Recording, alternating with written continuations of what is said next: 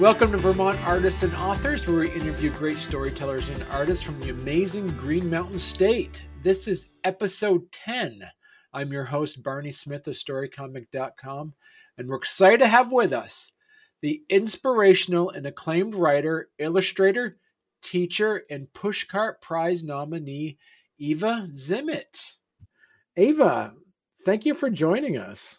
It's great to be here. Thank you, Barney. Yeah, you're welcome. So this is good. So you put out here. So right now, as of the last couple of years, you have a children's book and a highly acclaimed book on poetry. So we'll be excited to talk about each one of those individually. But first, do you want to kind of give our viewers and also our listeners who might be driving in a car and listening to this podcast a little bit of background about yourself and how you got into writing your works? Yeah, sure. It's an indirect path. I consider, the history of how I got to where I am as a practice, and I see my work as a practice. Even the products, even the product of a book. The book is a tangible product, but language is not. It's something that is collaborative with the reader and has a life of its own, a lot like I have a performance background, and I tend to approach writing that way, as a performance that will occur whenever you open the book. I had early training. My mother was a painter, and she taught me a lot about drawing and painting. And I have written for most of my life.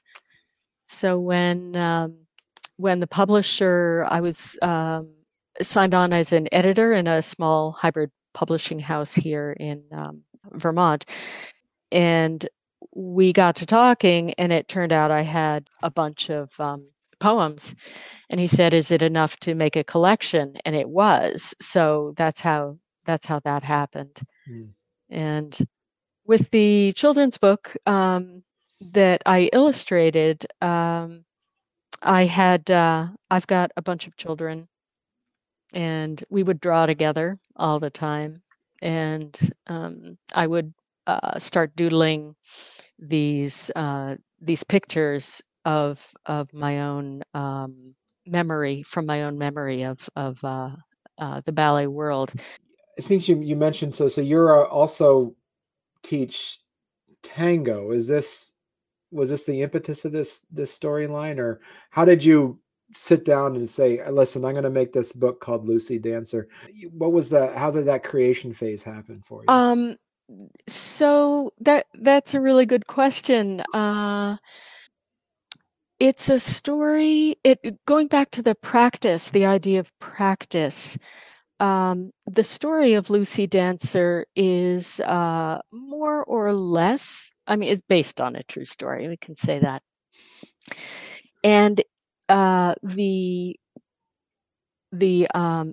subject of Lucy Dancer comes to ballet reluctantly, and then she finds in it something, a connection, a joy, a comfort, a connection that keeps her in it and allows her to manage somehow the life outside of dancing. And that was true for me too. And it's not really an exaggeration for me to say that ballet saved my life. And in that way, I wanted to tell the story of what it is to find a practice that will be something that can sustain you. Find a community that is something that will sustain you. And that's what happened to this young dancer in the story, Lucy. And it happens to many people who find a community and a practice that sustains them. It's healing, right. And at times art is life-saving. And I like to try to emphasize that. So tango came much later. Okay. So this book was published in 2019, correct? Yep. This came out in 2019. So how did it work for you how did you get your book published? Because you actually did it this isn't self-published. You connected with a rootstock publishing, correct? Yep. Okay.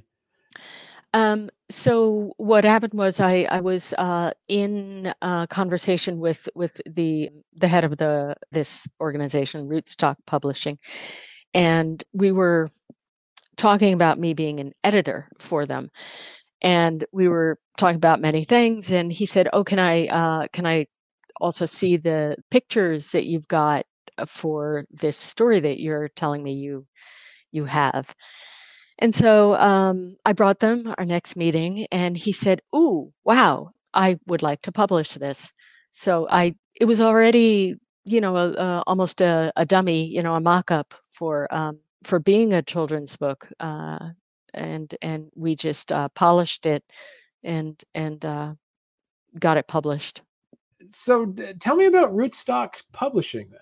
Yeah, Rootstock Publishing is a hybrid publisher. The author pays part of the portion of the production price, and gets to, in exchange for that, gets to retain more rights, I suppose, than otherwise. I also got the added benefit of being able to write and illustrate my book, which is really not often the case in children's book. In traditional children's book publishing, the author is one thing, then the publisher, it's their job to find an illustrator. And that's part of the reason why I was holding out for so long, because I wanted to be, because, it's ballet, there are not a lot of people who draw ballet in a way that I approve of.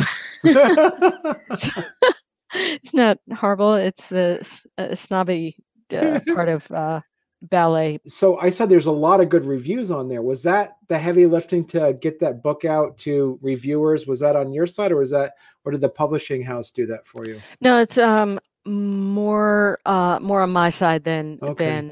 anything. That is the other deal with hybrid publisher, is that more of the promotional burden falls on the author. And I haven't been connected with the ballet world for years and years, so I just went to the people in the dance world that I knew, and some of them had ballet backgrounds as I did, so Right. they knew what they were looking at, and so it worked out.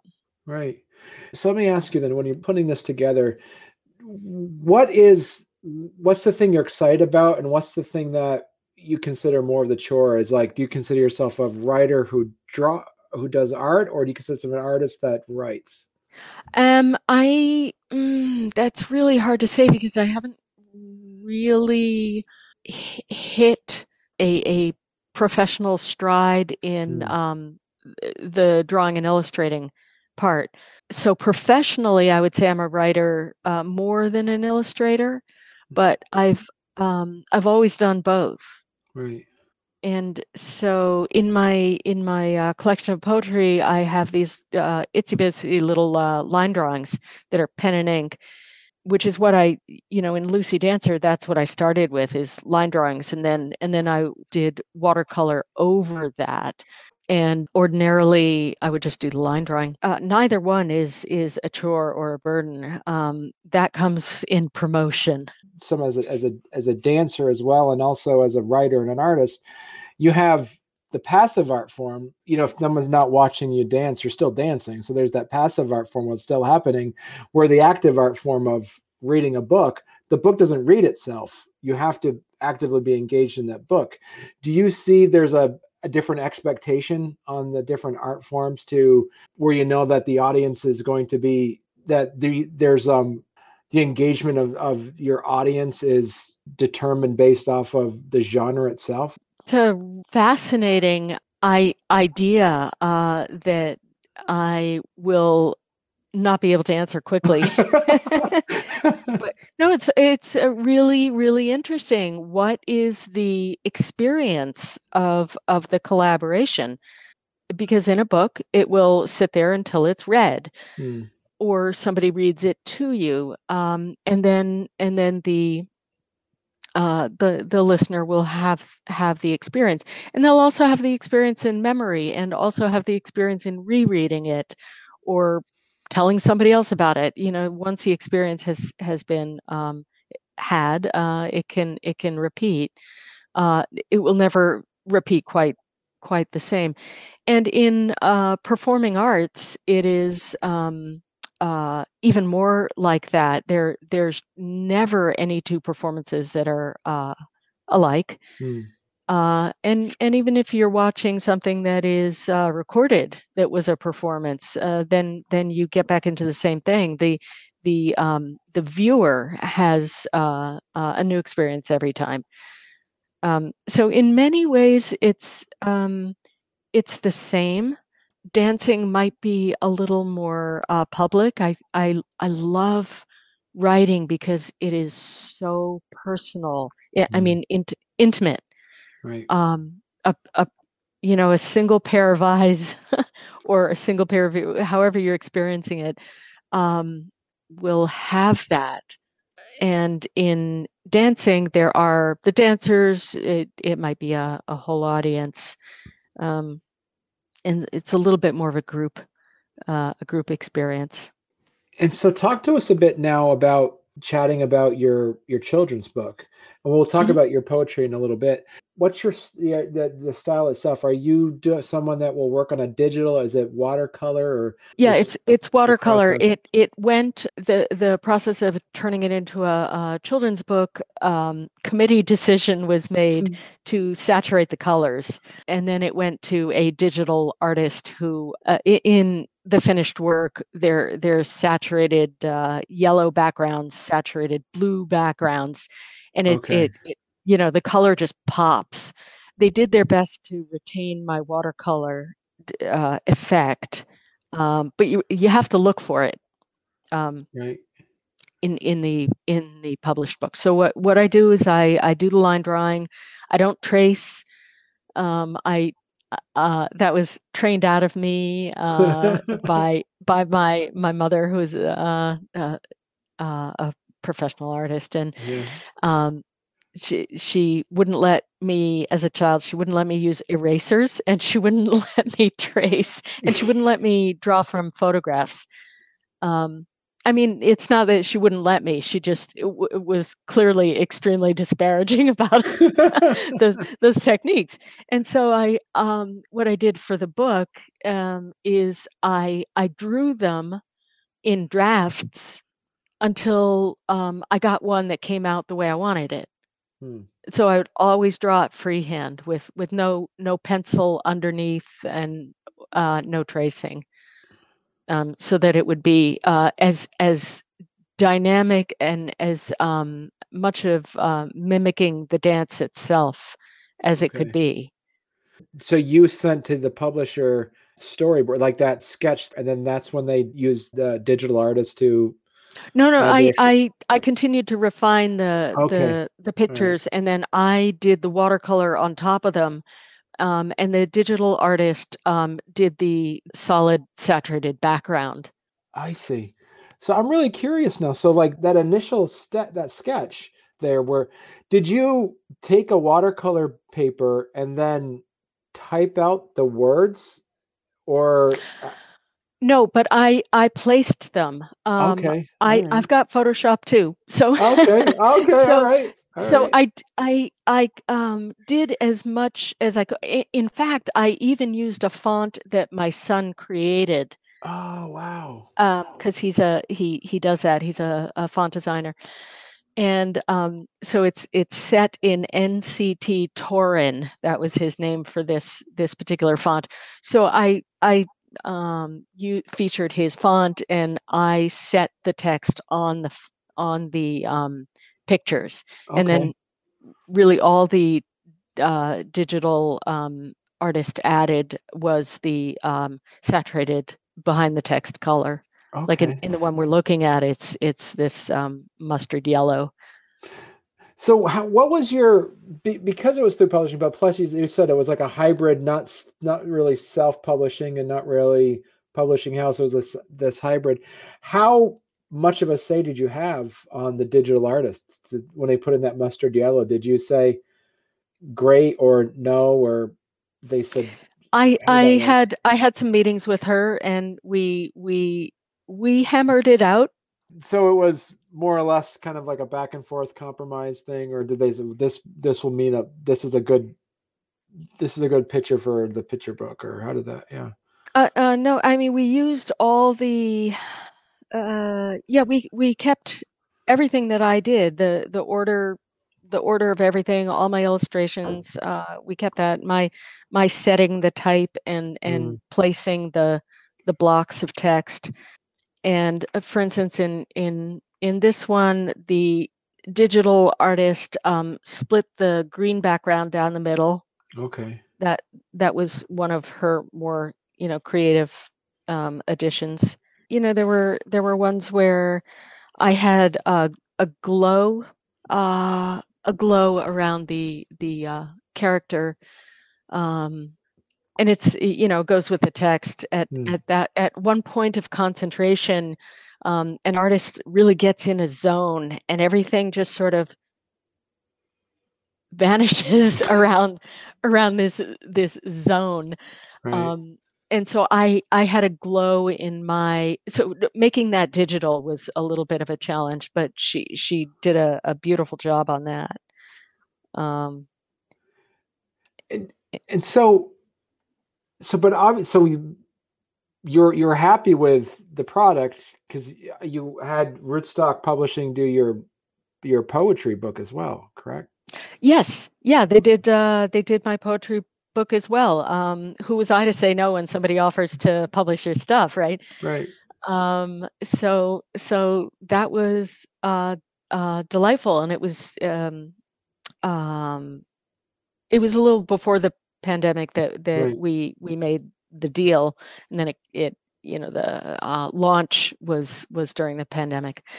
But it was wonderful because I got to bring it into the world. A lot of authors um, talk about a book having a birthday Right. a year after the launch, and I can see why, because it really feels as if you're incubating something for a very long time, and then it comes into the world. Uh, So talk to us a bit about this book. This is also available through your website. You can get it through other major online book retailers as well, correct? Yep, yep. Because that's a huge advantage over self-publishing. You get this ISBN number, and you get to be involved or qualify for all sorts of things that you wouldn't Hmm. if you were self-published, and so that's one reason to hold out for and continue grinding through those submissions, to hybrid or larger house publishers, is that they have access just solely by virtue of them being a publishing house, that a self-published author might not have. Okay. So talk to us. What can people expect from the Lost Grip? Do you want to kind of give us a background on this one? Yeah. So in the Lost Grip, I uh, I'm working around a theme of one's relationship to trauma, Hmm. and what it takes to recover from it, survive it, recover from it, and be able to move on. And that's what one can expect, Right. I guess. Uh, from it, it is not a downer to read this.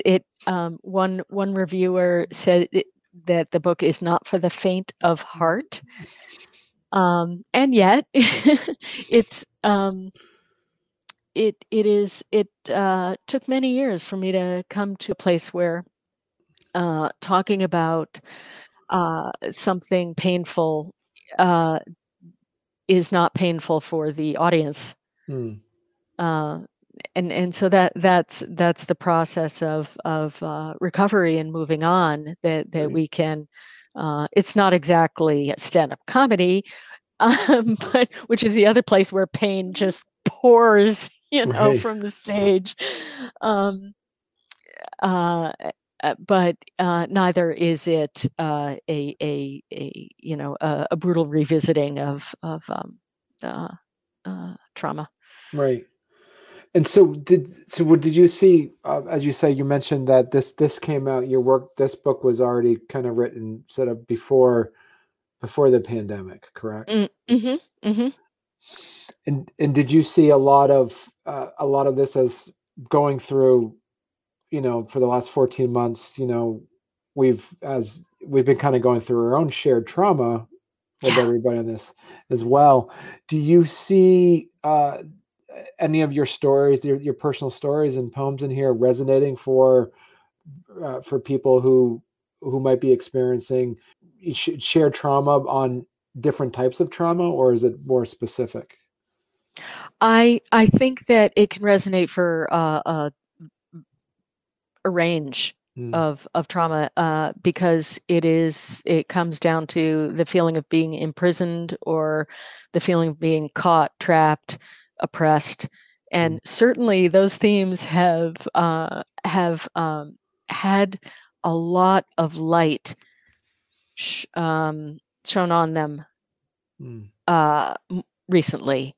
We're seeing light on our own history, as a country, in ways that were omitted or suppressed before, and that is a way that anybody who's experienced trauma can relate to. That the silencing, Right, is something a lot of us can relate to. I think, and what it takes to find the voice, and to acknowledge, recognize, validate, and move on. and do you see yourself as a writer in this particular sense? Do you doing a children's book and then writing a book of poetry about trauma? What was the direction that you had to take from, say, from a not a publishing perspective, but from a marketing perspective? How easy or different was it between those two specific books? Not so easy, and very, very different. In the children's book world is also beginning to open up, and books are being written for very young people about very difficult subjects in an accessible and age-appropriate way. And I'm so happy to be seeing that. I tried to do that myself a little, with just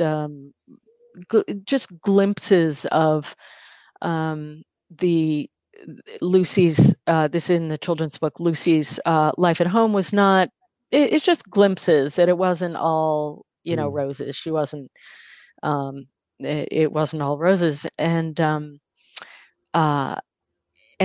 to be able to find something that is a bridge, and her own path.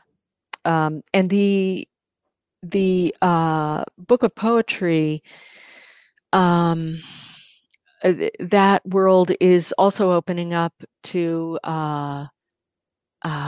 things that you could do with poetry that you couldn't, that were not published. There weren't popular before, but they're much more popular now.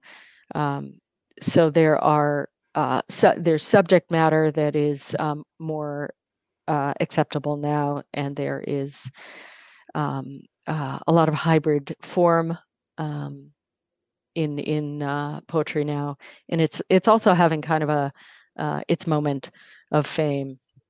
Poetry has become wildly popular in the past year, and I'm happy to be in on that.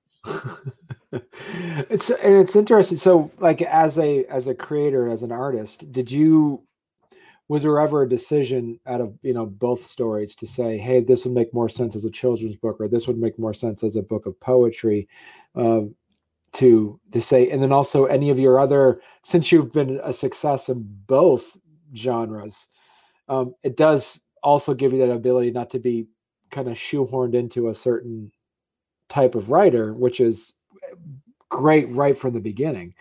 Do you see yourself opened up to say, hey, I might write a novel next, or I might do another children's book, or I might do another book of poetry? So, like, how many things are, how many, as they call them, the whips, the work in progresses? How much do you have Mhm. spinning in your background right now? It is it's a constant practice for me to stay focused, because there's so many things that would be fun to do. Right. What there are children's books that are being written in verse. It's basically poetry, but it continues Right. into a longer narrative. And so there are all these hybrid forms coming up, and it's very, very exciting. It goes with, I think, the mood of the world, that people are opening their eyes to seeing things that are not so boxed and categorized anymore. That there's a blend, there's a range of experience and relationships that we can have. So I would, if I could, write another children's book. I had a lot of ideas about what to do for that, but my focus now is more on short form poetry, haiku and those types, senryu, tanka, the haibun. There's a bunch of them, but they're all quite short form. And so, if I put another, that would be the next thing that I really like to do, if I could, is put out a book of short form poetry. Would you do your illustrations on those? Yeah, I think I would actually do more. There's another form of poetry that is the haiku overlaid on a picture. I could do that, or I could just illustrate with more of my line drawings. It's fun to have a home for something that I really like to do. It's just these little line drawings. It's like, oh, but that's not an oil painting. That's not real art, And it's like, yeah, it's what I do though. So it's really fun to pair all these things and find niches and homes And for look, them. if you have other stores that you're willing, would you ever, like, if you have like an idea of like a script or a, a children's book that you might be working on, would you say, I don't have time to write and illustrate it, and would there's ideas of reaching out to children's book illustrators, or going to, I got a good script here, would you that, or would you also be reaching out to them and say, hey, if you have somebody that's looking for an illustrator, I wouldn't mind doing that as well. Which would you be preferential? Do you like to do your own for both? I like to do my own because I have such a visual background. There are some illustrators that I really admire, and they're probably out of my range for how for collaborating with them. But I've got a handful of illustrators I would just bow to if they wanted to do work with my writing. And every now and then I think, oh, I could, and little, line drawing pictures occur to me, and I could sketch those. So it would not offend me if somebody asked me to collaborate as either a writer or an illustrator. That's great. So where can people, if they want to buy a copy of The Lost Grip or Lucy Dancer, where's the best place they can go to get that? Your local bookshop. There you go.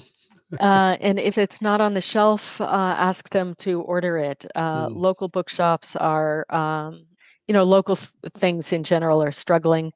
And so the local bookshop here is Bear Pond Books in Montpelier, Vermont. And going to your own would be just as good. And Rootstock Publishing, of course.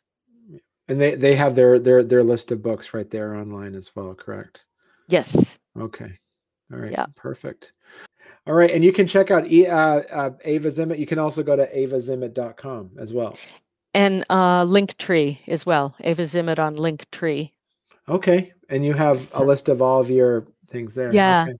Yeah, it's kind of, I like the format. Yeah, it's pretty cool.